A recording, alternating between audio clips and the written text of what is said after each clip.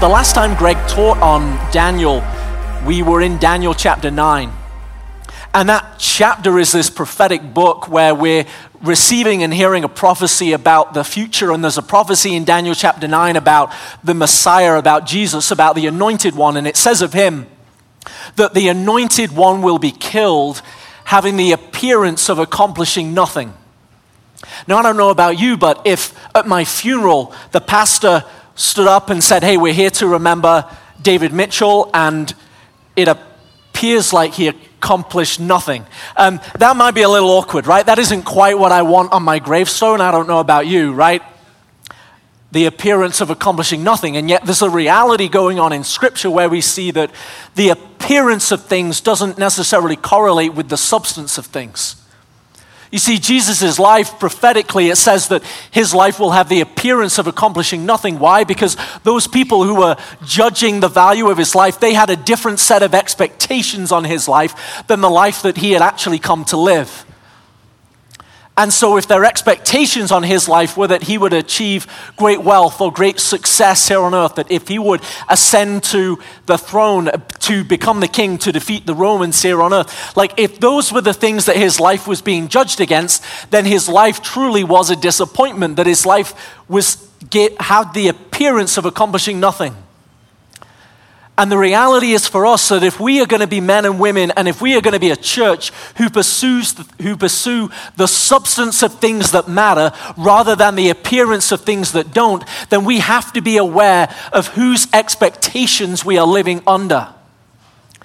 Because if you are living under the expectations of an unhealthy friend group or an unhealthy parent relationship or an unhealthy child relationship or an unhealthy societal relationship, if your relationship to social media is unhealthy, you will be living under a set of expectations about what your life should look like, and you will find yourself pursuing the appearance of things that do not matter rather than the substance of things that do. And Greg called us, the last time he taught on Daniel chapter 9, he called us to be a people who pursued maturity. And I want to encourage us that if we are going to be a people and a church who pursues maturity, then we will pursue substance over appearance. And we will be surrendered to the fact that it is possible to live a life of deep meaning and deep significance and deep impact. And yet the world around you may say, his life or her life had the appearance of accomplishing nothing.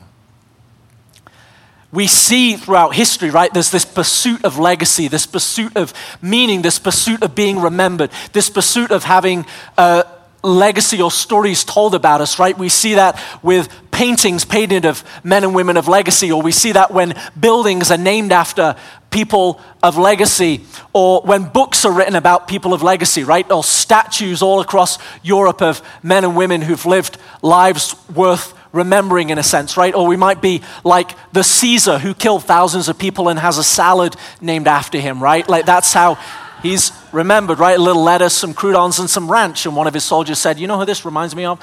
And so this memory, right? It's just a joke, of course. I don't think that's why it's named the Caesar salad. But I think the pizza shop Little Caesars is in fact his legacy. But there's this reality, right? We often want to live lives of being remembered.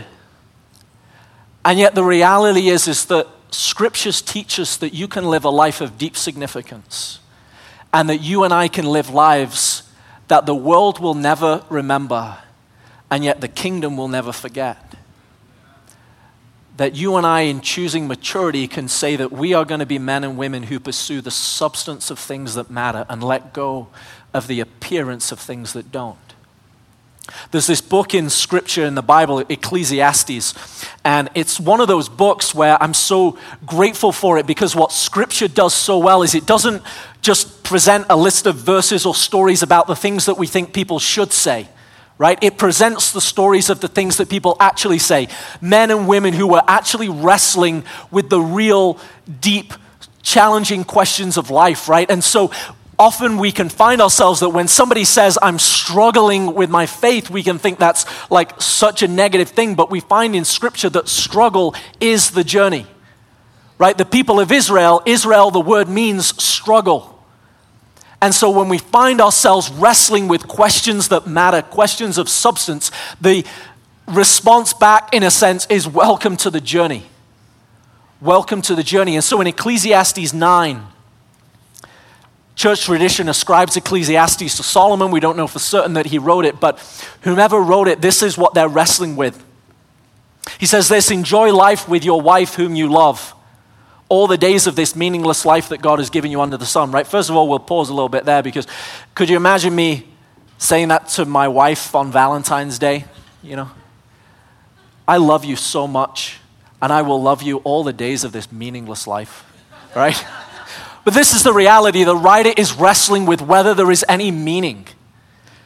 He says, all the days of this meaningless life that God has given you under the sun, all your meaningless days, this is your lot in life, and in your toilsome labor under the sun, whatever your hand finds to do, do it with all your might. For in the realm of the dead, where you are going, there is neither working, nor planning, nor knowledge, nor wisdom.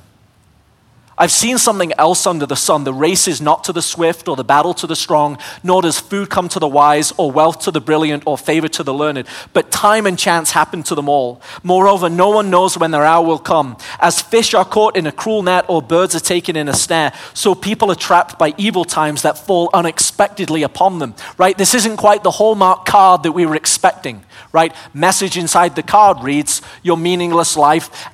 But this writer is wrestling with the realities of life, the truths of life, that good things happen to bad people and bad things happen to good people. He's wrestling with the reality that wise people can end up broke and foolish people can end up with great wealth. He's wrestling with the reality that evil people can end up in positions of power, and that beautiful people can end up in positions of constraint and positions of enslavement. He's wrestling with the realities of life, and he goes on and tells us this story. He says, I also saw under the sun this example of wisdom that greatly impressed me. There was once a small city with only a few people in it, and a powerful king came against it, surrounded it, and built huge siege works against it. Now there lived in that city a man poor but wise, and he saved the city by his wisdom. But nobody remembered that poor man. So I said, wisdom is better than strength, but the poor man's wisdom is despised, and his words are no longer heeded. The quiet words of the wise are more to be heeded than the shouts of a ruler of fools. Wisdom is better than weapons of war, but one sinner destroys much good. He is wrestling with the question of his legacy, wrestling with questions of meaning. And there's this reality going on where here is a man, a poor man, who pursues wisdom such that it is able to save the city in which he lives from this evil king. And the writer of Ecclesiastes is wrestling with the fact that even though this man lived a life of great significance, no one remembers this man. Because again, if that statement tells us more about them than it does about him. It tells us more about their life than it does about his life. That here is a man who pursued wisdom for the benefit of the city in which he lived, and yet the people who surrounded him, the people who lived day by day next to him, were distracted by other things and attracted to other things. And so the writer is wrestling with this challenge of, if even a man who could do this, if his life is forgotten, what does it say about me? And I want to invite us to engage the reality that we can be a people, we may be men and women who pursue things that matter, and yet we may find ourselves living a life that in a sense is worth forgetting by the standards of the world. As I said before, that it is possible to live a life that the world will never remember, and yet the kingdom will never forget. And that you and I can be like this man, that in the cities in which we live, in Fort Collins, in Loveland, in the cities of this region, that we can be men and women who pursue wisdom and never attain wealth. That we can be men and women who pursue things that matter so that they benefit and bless the people around us. And yet we will be mature enough to understand that living lives of impact does not mean that you live lives of remembrance. Sometimes it means living life for the benefit of others. And meaning that my life may be forgotten because it did not have the appearance that the world was looking for, and yet my life will live on because it had the substance of the things that live on. See, there's a reality for all of us, right, that we can pursue the things of appearance.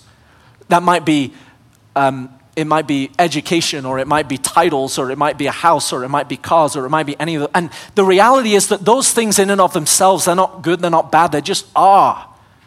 But if we're pursuing them because we're going after them for the appearance of things, then we will find when we get to the end of that journey that actually those appearance things do not have the substance that our lives demand. So for me, right, the pursuit in my life, or one thing that brought great appearance in my life, was education. I did my undergrad degree in England at Oxford University, came over to the US, did a master's degree at Yale. And during my first and second years there, I started dating my now wife, Joellen. And she had moved with an organization called YWAM down to a town in southern Colorado called Trinidad, Colorado. Right? Anyone heard of it? There's 10,000 people there, formerly the sex change capital of the world, now like the marijuana capital of the world, which is why I went there. And not really, but it's like this town that is like infamous, not famous, right? And my professors thought I was crazy. And because my life had been these expensive LinkedIn update profiles, right? Or LinkedIn profile updates, right? This badge and then this badge. And the assumption is that I would continue to go on and find more masks of appearance of success. Right now, those things in my life were great, beautiful gifts. Right? I'm incredibly thankful for them. But maybe you've had those times in your life too, where you're on a track and then suddenly you find yourself in a town of 10,000 people. And there wasn't any jobs available in that town of Trinidad, and so my job at a college was over the border in New Mexico in an even smaller town of 6,000 people, 20 minutes, 25 minutes away, and the town was called Raton, right, which in Spanish means small rat. And used to be called Willow Springs. They rebranded to Raton, okay, at some point. Not sure who the branding agency was, but I find myself in this job in Small Rat, and I'm like, this was not the path I thought my life was on, right? This is not great for appearance. And my office had this like shaggy orange carpet that gave you static every time you walked in and touched the computer. And I remember like my first day there, I went to see a leader of the city, and waiting in the lobby, this man was there from Canada, and I'd been to Canada, so I was talking to him about that, and this city leader came out and said, "Oh, I'm so glad you guys met. He's from your neck of the woods," which by neck of the woods, I think she meant not America. And so I found myself in this small town. I bought a car. The first car I bought, it was this light purple Kia Spectra, right? 2002, okay? And again, as I'm sat in that driving over the pass every day, I'm thinking, this was not necessarily what I envisioned for my life, okay? I remember once leaving that car parked outside of work, not putting it in gear, and it rolled across four lanes of traffic in Raton, which in Raton just meant it rolled across an empty road. But it was still this reality of realizing like, that this is not the appearance that I thought my life was going for. And I don't know about you, but maybe there are things in your life where you are looking inward or looking in the mirror and saying the life that I thought I was living, the things that I thought I was heading for, do not have the appearance of what I thought mattered. And yet I want to encourage you that it may very well have the substance of the things that do. See, if I'm to ask you who the wisest person you know is, I doubt they're the wealthiest person you know. And that's not because wealth is a bad thing. It's just the reality is that we think that going after wealth is the thing that matters, and that what Scripture tells us is that you might never get wealth, but you can all pursue wisdom or relationships that matter. And the reality is that we can pursue things that we think have the appearance of making us appear successful, and yet the reality is that Scriptures say again and again and again that what matters is the substance of things. Yes, the world may remember your wealth, but God will remember the wisdom that you pursued. Winston Churchill has this great quote where he talks about this pursuit of appearance and the opinions of others when he talks about the difference between our 20s and our 40s and our 60s. He says that in our 20s, we worry what everyone thinks about us. In our 40s, we stop worrying what everyone thinks about us. In our 60s, we realize that no one was thinking about us in the first place, right? There's a reality that we can go after the appearance of things, and the reality is the people who love you and the God who adores you does not care what car you drive, does not care what house you live in, does not care the title of your job, but cares about your heart and cares about the substance of your life. That we see this truth woven throughout all of Scripture. In 1 Samuel 16, Samuel goes to the house of Jesse to identify the next king. And in front of him, he has one of the sons of Jesse who is tall and strong and muscular and handsome. And he says, surely this is the king. And God says, do not look at the outward appearance as man does, because God looks at the heart. In Judges 11, verses 1 through 11, we meet this man called Jephthah, who is the son of a prostitute. And he has come into this situation, and he is surrounded. It says in Judges 11 that he is surrounded by a band of worthless men. And yet he engages his life in such a way that shortly later he is appointed to a position of rulership and leadership over the people of Israel. Or we see it in 2 Corinthians 10, where Paul admonishes the church. He says, man looks at the outward appearance, but God looks at the heart. And what God is telling us again and again and again is that if we want to live lives of meaning and live lives of significance, we have to let go of the appearance of things that don't matter and take hold of the substance of the things that do. That Jim Elliot, the martyr, said that he is no fool who gives what he cannot keep to gain what he cannot lose.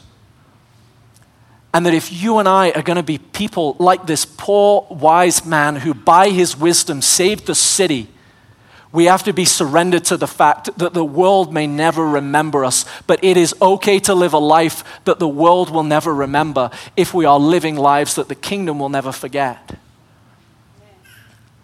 And so our invitation then, in these scriptures, in these stories, is to look at the things that are ruling our lives, that are setting expectations over our lives, that have the appearance of success, and say, God, I want to choose the substance of things that have significance.